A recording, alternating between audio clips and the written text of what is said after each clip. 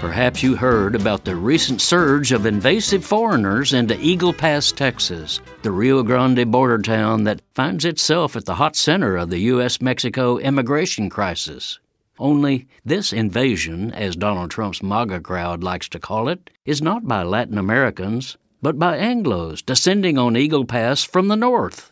Indeed, it was an invasion by Trumpista partisans claiming to be God's army. Organized as a Christian nationalist crusade, they boasted that a mighty convoy of 700,000 trucks from all across the U.S. would be streaming toward Eagle Pass to, quote, take our border back. What a show of strength!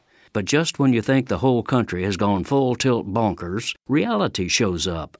God's army actually consisted of about 20 trucks, a babbling rant by Sarah Palin, and a forlorn crowd of maybe 200 people. Seriously, that was it.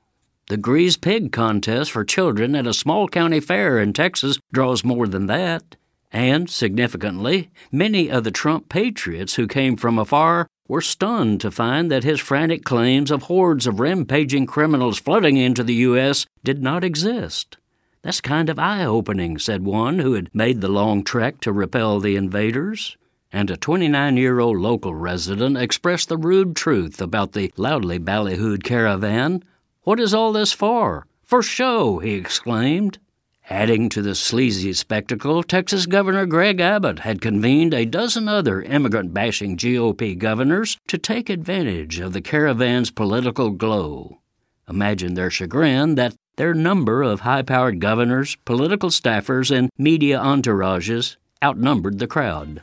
This is Jim Hightower saying, for an honest depiction of God's army, go to Vote Common Good, votecommongood.com. The Hightower Radio Lowdown is made possible by you subscribers to Jim Hightower's Lowdown on Substack.